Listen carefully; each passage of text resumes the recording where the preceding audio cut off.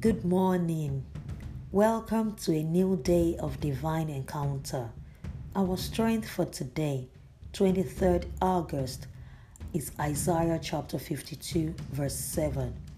I'm reading the New King James Version and it reads, "How beautiful upon the mountains are the feet of him who brings good news, who proclaims peace, who brings glad tidings of good things, who proclaims salvation, who says to Zion, your God reigns."